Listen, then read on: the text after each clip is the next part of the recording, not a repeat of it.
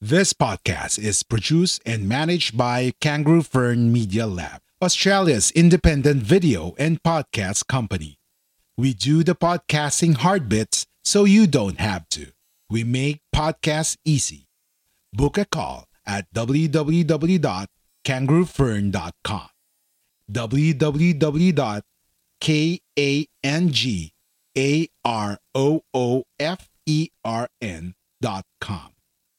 This podcast is produced and managed by Kangaroo Fern Media Lab, Australia's independent video and podcast company.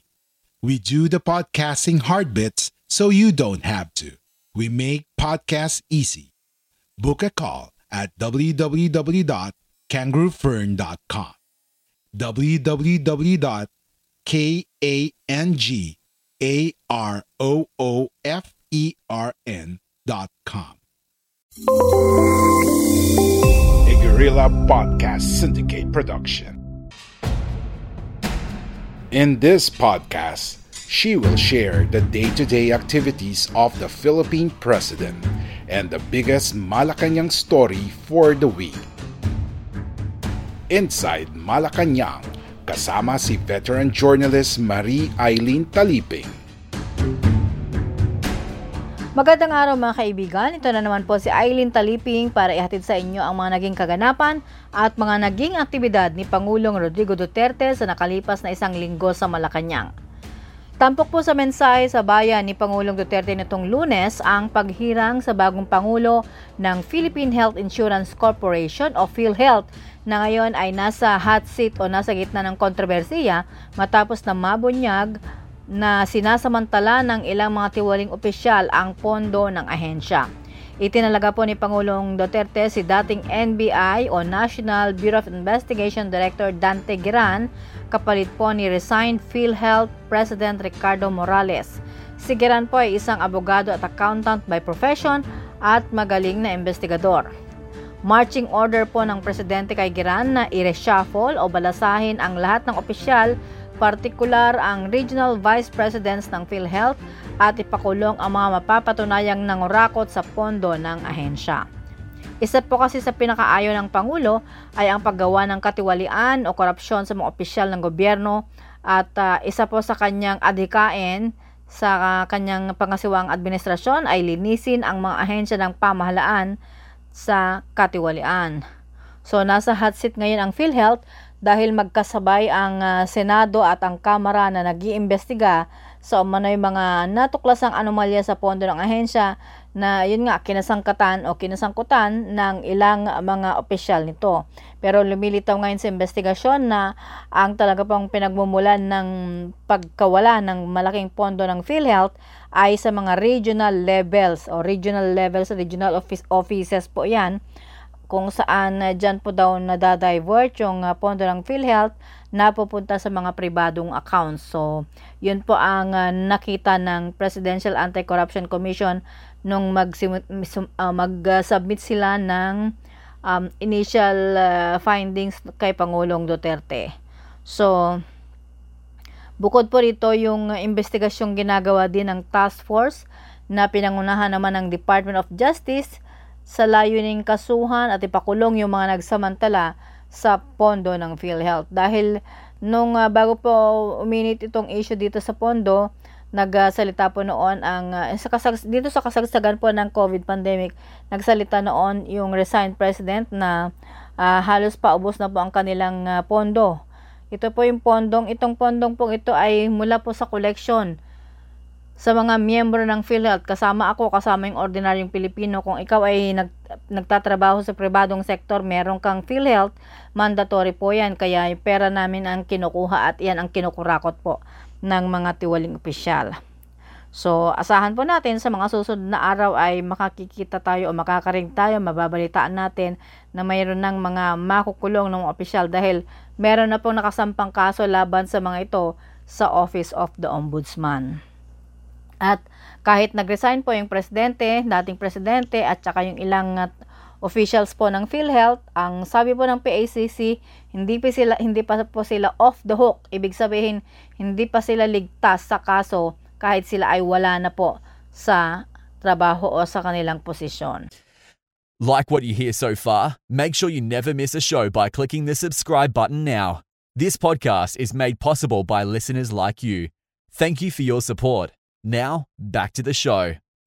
So, antayin po natin ang mga susunod na kabanata niyan. At isa rin po sa mga tampok na naging aktibidad ng Pangulo ay ang pagbisita niya sa Holo-Solo noong linggo.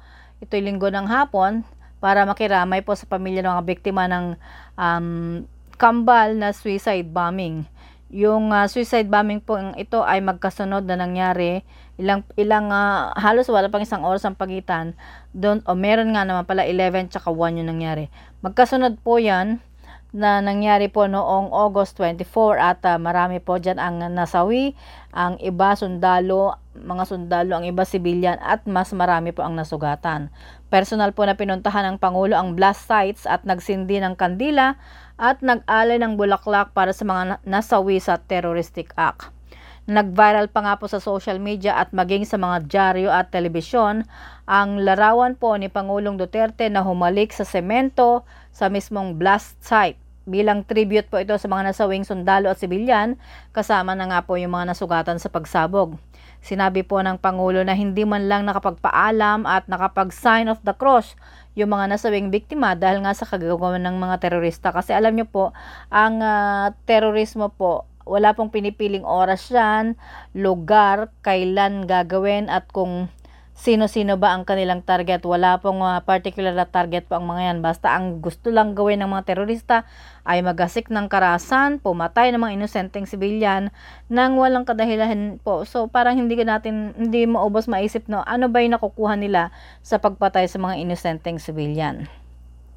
So, yung paghalik po ng semento ni Pangulo, sinakyan naman ito ng mga kritiko at syempre, gaya ng dapat asahan po, naging negatibo yung kanilang reaksyon sa naging action po ni Pangulong Duterte. Pero ito hindi na pinapansin ng Malacanang dahil alam niyo po, bukod tanging siya lang ang presidente na nakagawa ng ganito. Hinalikan niya ang semento na parang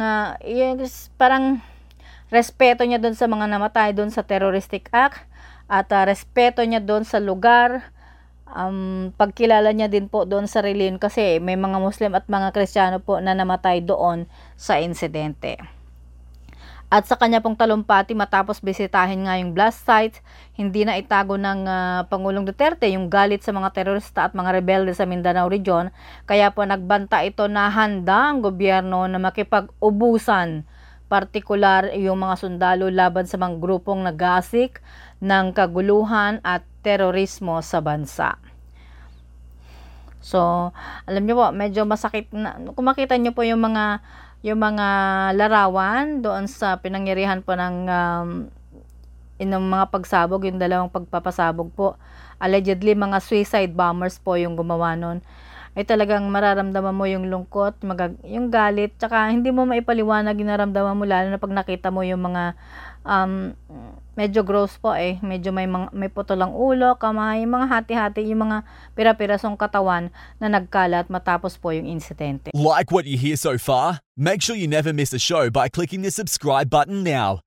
At isa po pa sa nga naging concern ni Pangulong Duterte nitong nakalipas na linggo, actually nitong Lunes lang, ay ang diskriminasyon sa mga health workers na nangangalaga po sa mga pasyenteng may COVID dahil ang mga iba dito ay sinasabing pinapalayas na sa kanilang mga inuupahang dormitoryo o boarding house.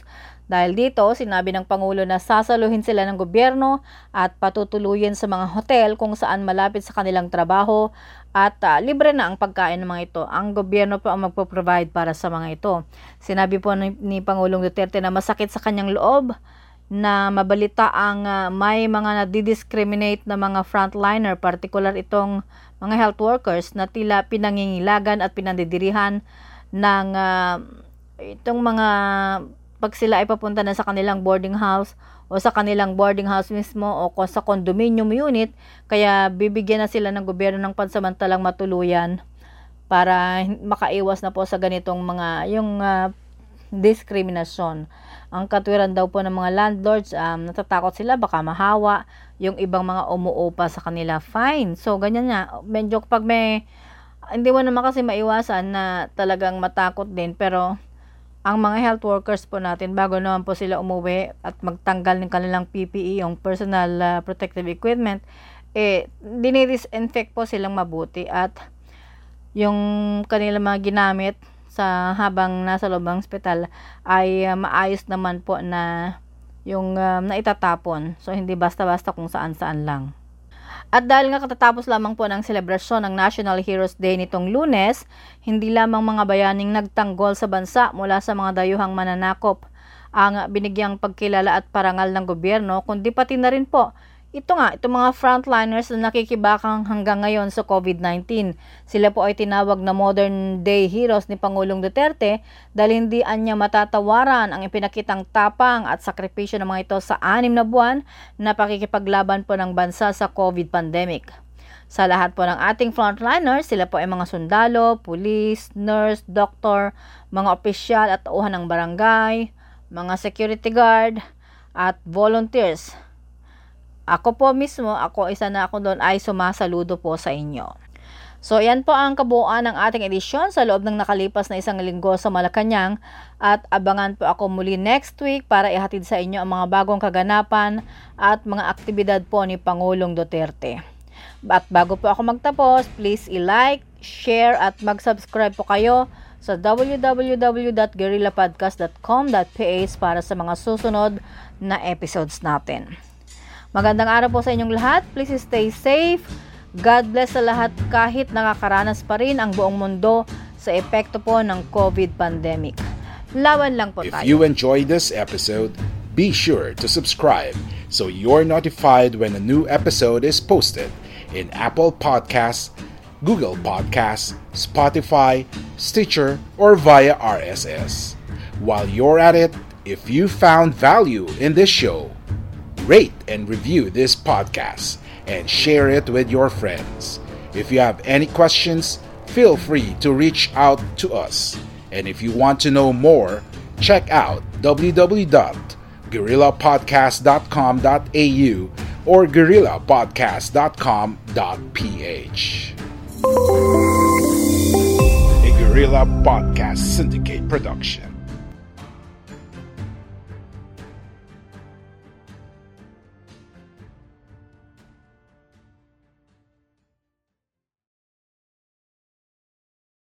We are Independent Podcast Network. We are Guerrilla Podcast Syndicate. Would you like to hear your brand while supporting quality podcasts? Contact us now at advertise@guerrillapodcastsyndicate.com.